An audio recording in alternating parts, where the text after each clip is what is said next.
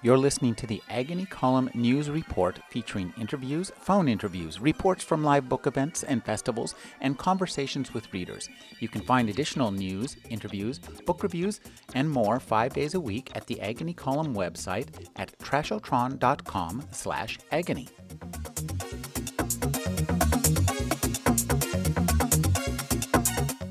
Our next reader is one of the dread lords of cyberpunk.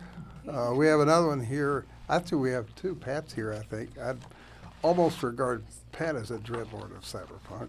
And Rudy Rucker's here. And along with, Bruce Sterling and Bill Gibson and John Shirley. And the dread lords of cyberpunk are the people that set out to change science fiction forever. And failed, of course, but had a good time at it. His first novel is called Metrophage, which I think sort of put him on the map. His short story Carbon Copy was made into a movie with Bridget Fonda called The worst movie at the beginning of the 21st century, I'd like to point out. Well, as somebody said to me once when I said something was the worst movie, they said, "You need to see more movies." Oh. I dare you to watch this movie. All right. Anyway, I feel a certain kinship with this author too. He's he writes nonfiction. He wrote for Wired. He's been published in the SFI, which there's a small gang of us that have done that. It gives me great pleasure to introduce a friend and an esteemed colleague, Richard Kadrey. Thank you. Thanks. I'm going to be reading tonight from my new novel. It's the first of a series. It's the first time I've ever tried to write a series. This is, what do you call it? It's not me selling out, it's me buying in to the system. So, this is all brand new to me, too. I haven't read any of this in public before, so I have no idea what I'm doing. So hope it doesn't suck. I'm going to read it. The first part is actually very early in the book, just to kind of set this thing up, because there's a fair amount of background. I'll explain a little more before I move to the second bit. But to kind of let you know what's going on, I'm actually going to read the epigraphs. There's two for each book. And the first one for this one is from the Dies Irae Requiem Mass. Just judge of vengeance, grant the gift of forgiveness before the day of reckoning. And the other one, the companion, is the dumber people think you are, the more surprised they're going to be when you kill them. By William Clayton. So.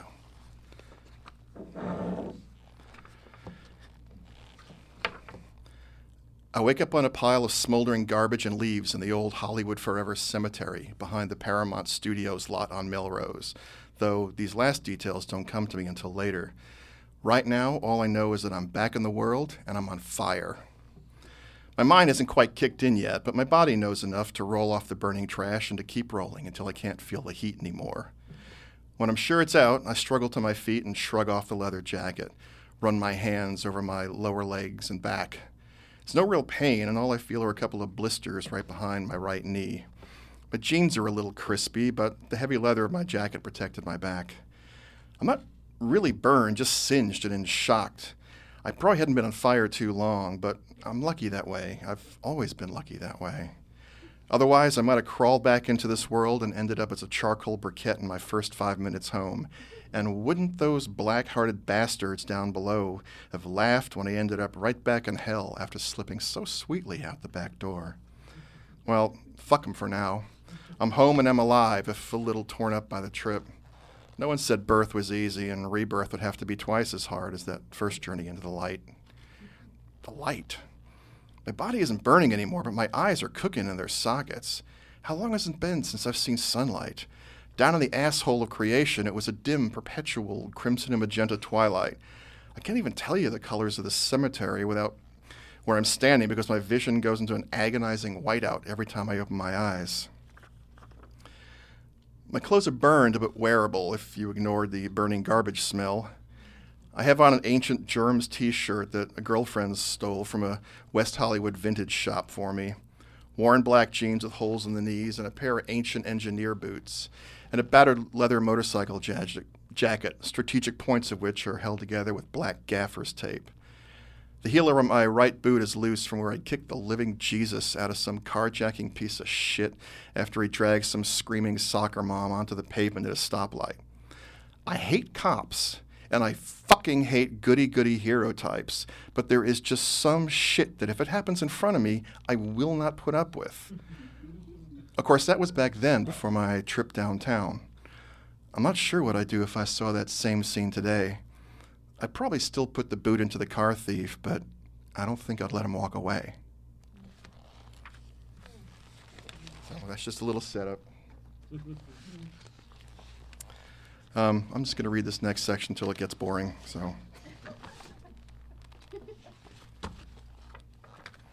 So we're skipping ahead a bit.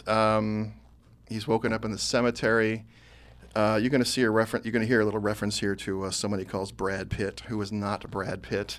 He's this pretty boy businessman he meets walking from the cemetery back to Hollywood Boulevard that he has an encounter with and ends up mugging for his clothes and his money. So, like you do, yeah. As Parker would do.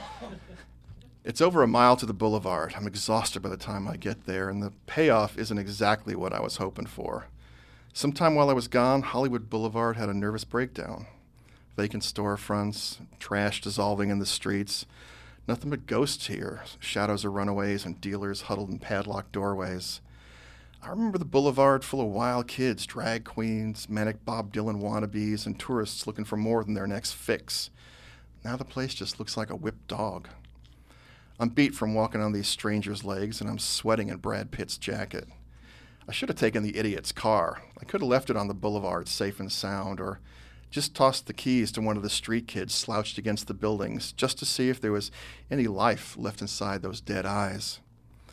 Walking deeper into Hollywood, I pass Ivar Avenue and a funny sign flanked by burning tiki torches, the Bamboo House of Dolls.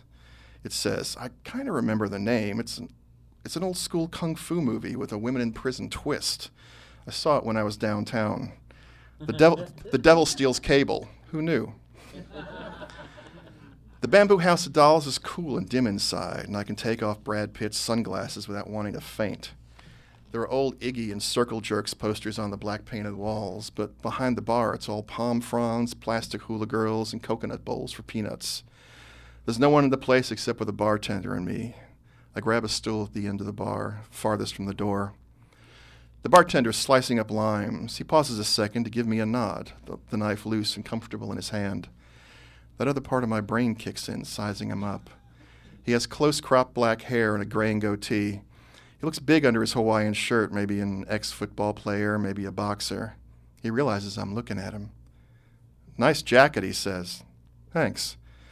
Too bad the rest of you looks like you just dropped out of the devil's asshole. Suddenly I'm wondering if this is some kind of hellion setup, if I can reach Brad Pitt's stun gun or my knife in time. He must have seen it in my face because he gives me one of those big deer in the headlights grin, and I know that he was just kidding. Hey, relax, man, relax. Just a bad joke. Look like you've had a shitty day. What are you drinking? I'm not sure how to answer that. Yesterday I'd been hunting for water, the water that sometimes dripped through the ceilings of limestone caves under Pandemonium. Mostly I'd been drinking a Hellion homebrew called Agua Regia, a kind of high-octane red wine mixed with a dash of angel's blood and herbs that made cocaine seem like pop rocks.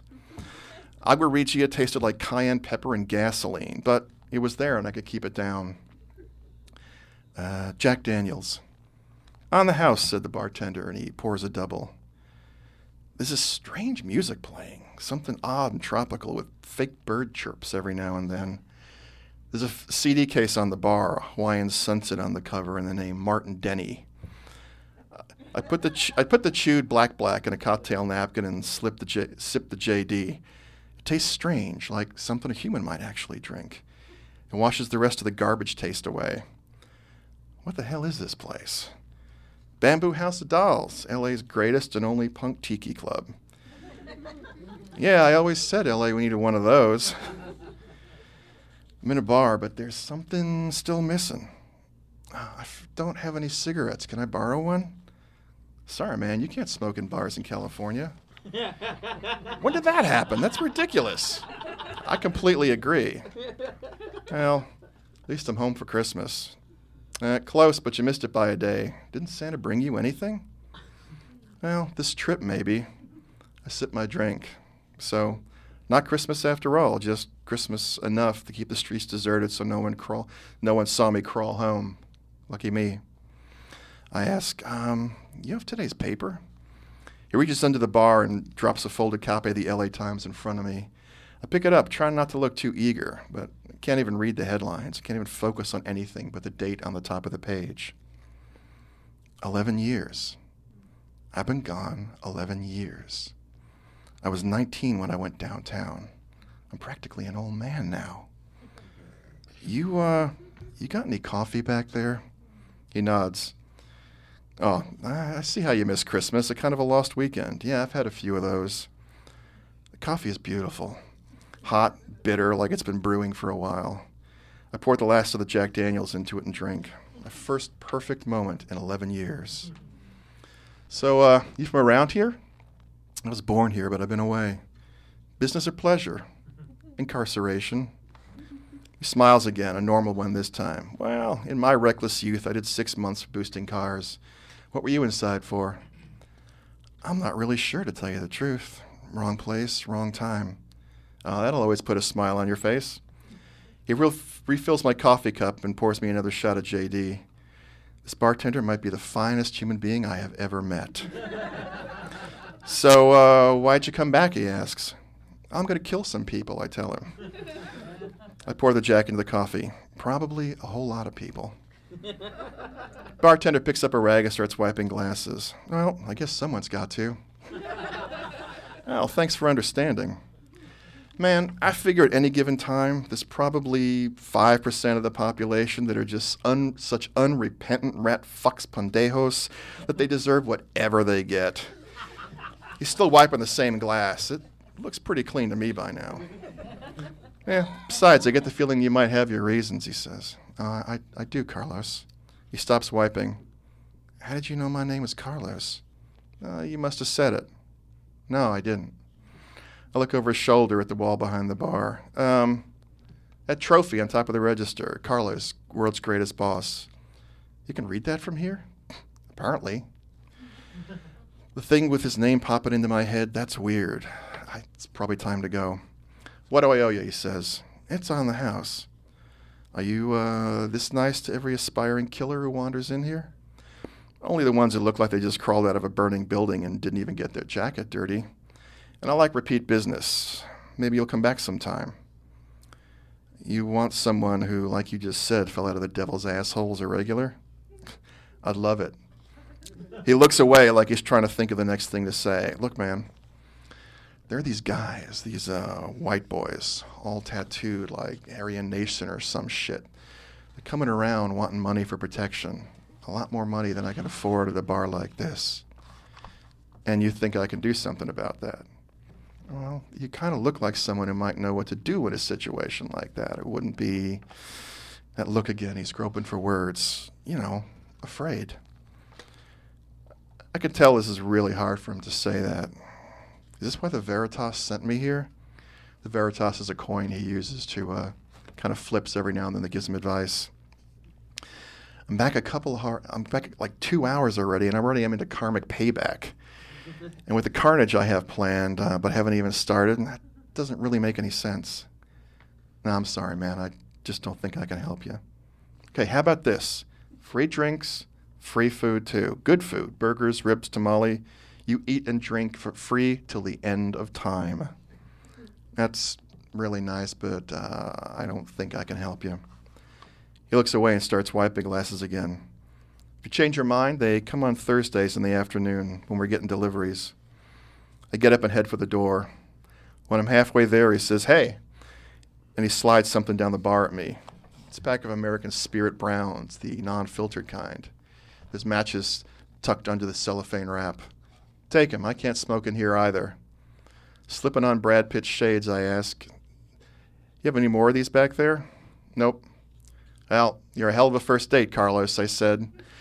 But what I'm really thinking is, God damn it, someone gives you the last of his cigarettes, you owe him something. Martin Denny birds chirp as I walk out the door. Turns out I don't need the shades for long. It must have been later in the day that I thought when I walked into the Bamboo House of Dolls. As I leave, the sun is almost down and lights are coming up all along the boulevard. I always liked Hollywood better at night. The street lights and headlights and flashing signs outside the tourist traps blur all the straight lines and hard right angles that ruin the place. The boulevard is only ever really alive at night when it's both bright and black and there are promises hidden in every shadow. It's like it was designed and built specifically for vampires, and for all I know, it was. Yes, there are vampires. Try to keep up. I count to 11 as I walk deeper into Hollywood. 11 parking meters, 11 hookers looking for that first post-Christmas trick, 11 actors I never heard of on the 11 stars on Hollywood Boulevard. 11 years. 11 years and I'm home with a key and a pocket knife and a coin that won't even buy me a cup of coffee. 3, 5, 7, 11. All good children go to heaven. Gone 11 years and I make it back the day after Christmas. Is someone trying to tell me something here? I pull out one of Carlos's cigarettes and light up. Smoke feels good in my lungs. This body is starting to feel like mine again, like me. I'm just not sure about the rest of the world. Who the hell are these people on the boulevard the day after Christmas? How am I supposed to blend in with them? There's a nice guy at a bar a few blocks from here. He was just doing his job, but he had a knife in his hand, and all I could do was count all the ways I knew to kill him. It hits me how unprepared I am for being back, how everything that made sense downtown is strange here, wrong and ridiculous.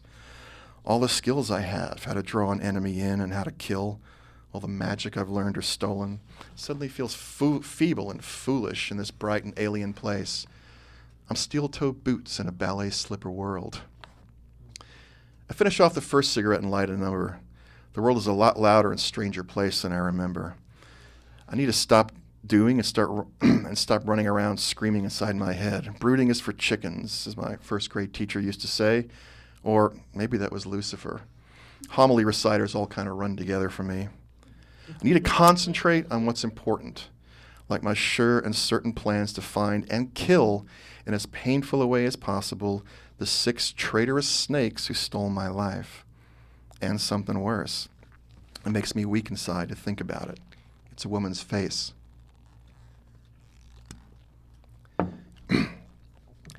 Her name is Alice. She's the only bright thing I ever loved. The only person I ever met worth giving a damn about. If heaven ever meant anything, she should be married by now, probably some skinny leather pants guitarist she has to support with temp jobs in those fluorescent tube high-rise dungeons along Wilshire. Or maybe she's gone straight and married a dentist, squeezed out of minivans full of crib lizards and gotten fat. That'll be okay too, but none of these things are going to happen to her. Nothing nice ever happens to murdered women, except that maybe someone cares about how they got that way. Excuse me. If Alice was still around, I wonder if she'd even recognize me under all these scars. There's a mirror inside the entrance to the Bamboo House of Dolls, but I've been careful not to look at it. Walking along the boulevard, I take quick glances at my reflection in the dim glass of dead storefronts.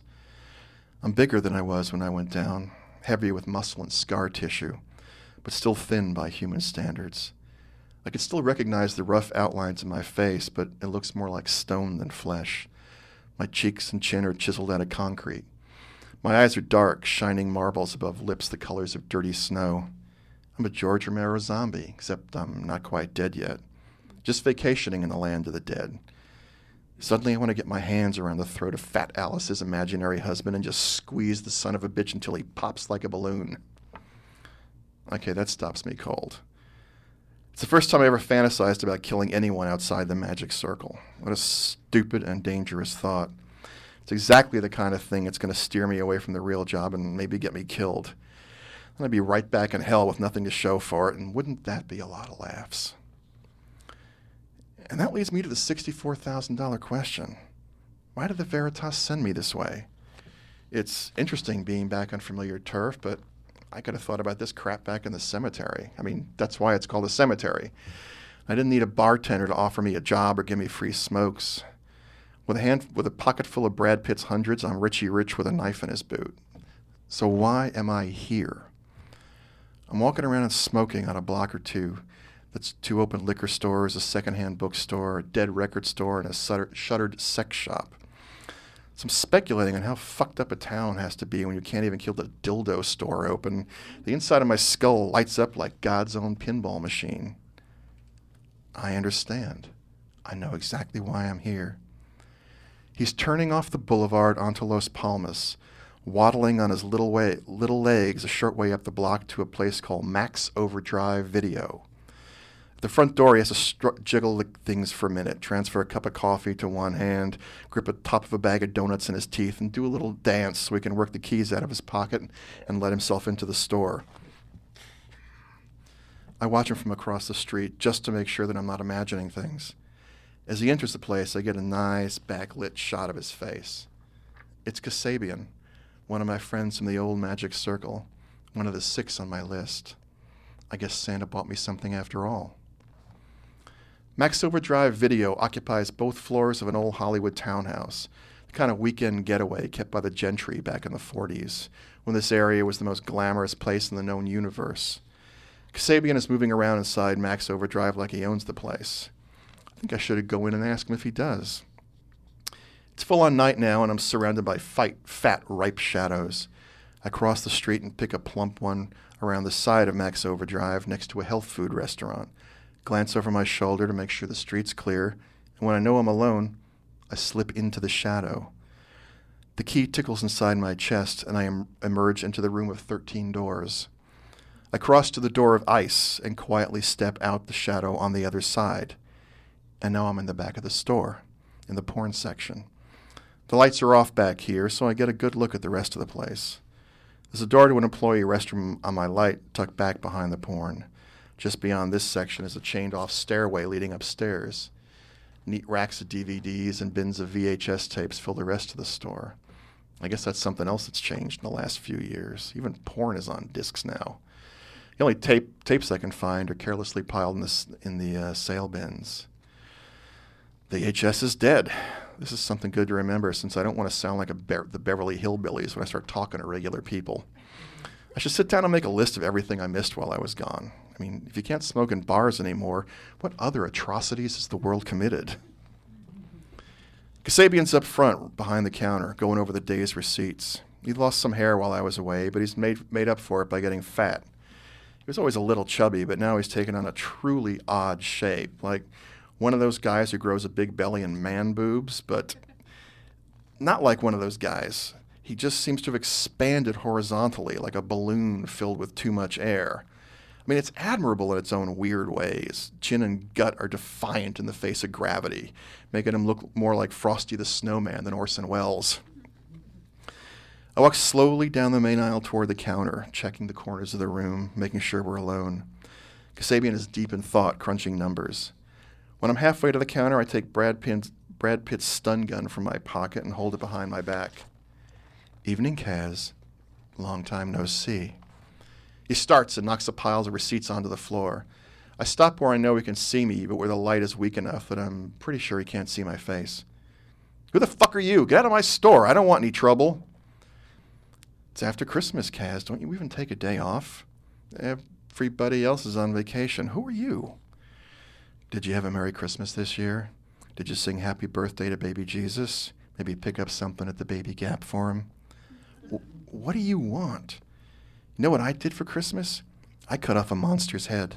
And then I did the same thing to the guy who owned the monster.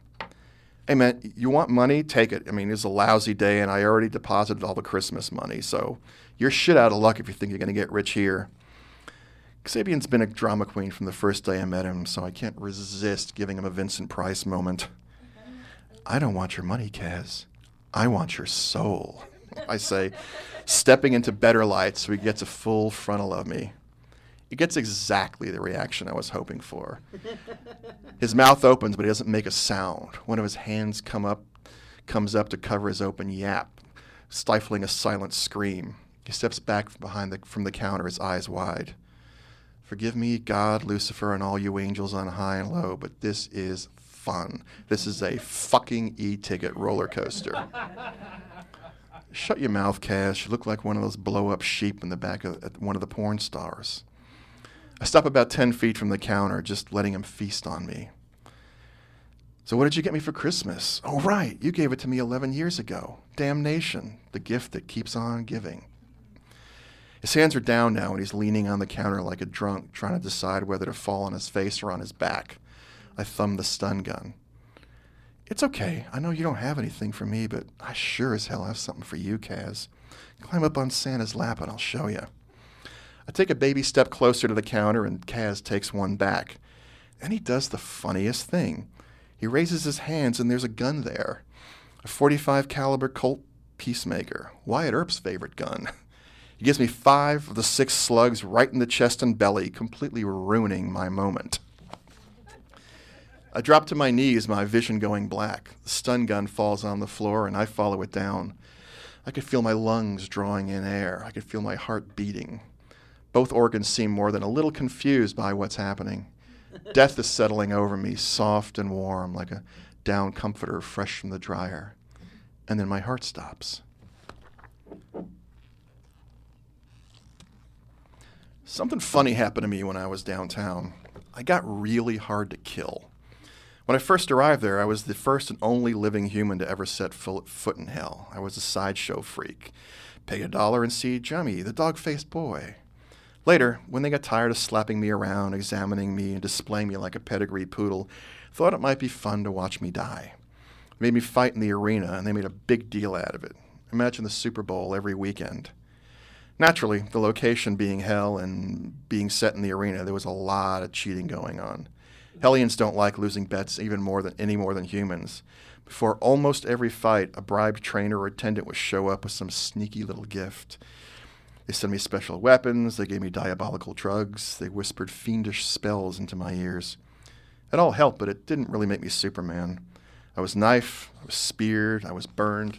I was almost torn in half by a giant crab thing that bled fire and screamed in the anguished voices of all the souls it had devoured. My ribs and my skull were beaten to silly putty. But I didn't die. I don't know if it was the spells, the drugs, the agua regia, or just clean living, but I was changing. Every time I should have died but didn't, I got stronger. That meant that the next attack had to be harder, faster, even more ferocious than the one before. After a while, I actually looked forward to the beatdowns. Each one changed me, and the change meant that I was immune from a similar attack the next time. By the end, I was a flesh and bone, armor-plated, dirty fucking Harry. By the time the ruling class of the old school Hellions and Nouveau Sublebitants decided that it was time to get rid of me, it was too late. I was too strong, and by then I was doing more interesting things than killing in the arena. I was freelance killing Hellions out of the arena, and that meant I was protected on high from forces a lot darker than your run-of-the-mill tail and pitchfork type. On the other hand, I'd never been shot before. Stark? Says Kasabian from a million miles away. Is that you? He laughs quietly, a little nervously. Oh man, Mason is gonna shit himself. My left hand shoots to the side, grabbing the .45 still warm barrel and driving it to the floor. Kasabian's fat finger is still looped in the trigger guard, so when it comes down with the gun. Meanwhile, my right hand has been doing its own thing. It flickers to my boot and tears free the black bone knife. I twist my body toward Kasabian and bring down the knife in a smooth arc. Kasabian's head tumbles to the floor and rolls away like a pumpkin. His body flops to the floor. From beneath the new Disney release rack, Kasabian's head begins to wail. Oh God, oh Jesus, fuck, I'm dead! This is quality wailing. Downtown, I've become kind of a connoisseur of screaming, and this is prime stuff. I'm dead! I'm dead! Crawling shakily to my feet, I pick up Kasabian's shrinking melon by the hair, tuck the .45 in the back of my jeans, and with my free hand, grab his leg by the ankle. In a situation like this, when you want to clear away the evidence, you have to drag a body. You might think it's faster to toss it over your shoulder in a fireman's carry, but lifting a limp body is like wrestling 200 pounds of Jell-O. It wiggles, shifts, and refuses to stay still. Dragging is slower, but a lot less aggravating. I carry Kasabian upstairs, his head still screaming blue murder, and his heavy torso bumping along behind us.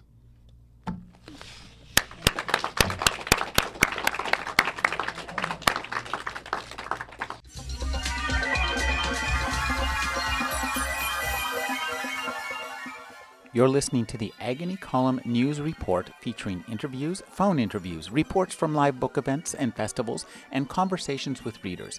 You can find additional news, interviews, book reviews, and more 5 days a week at the Agony Column website at trashotron.com/agony.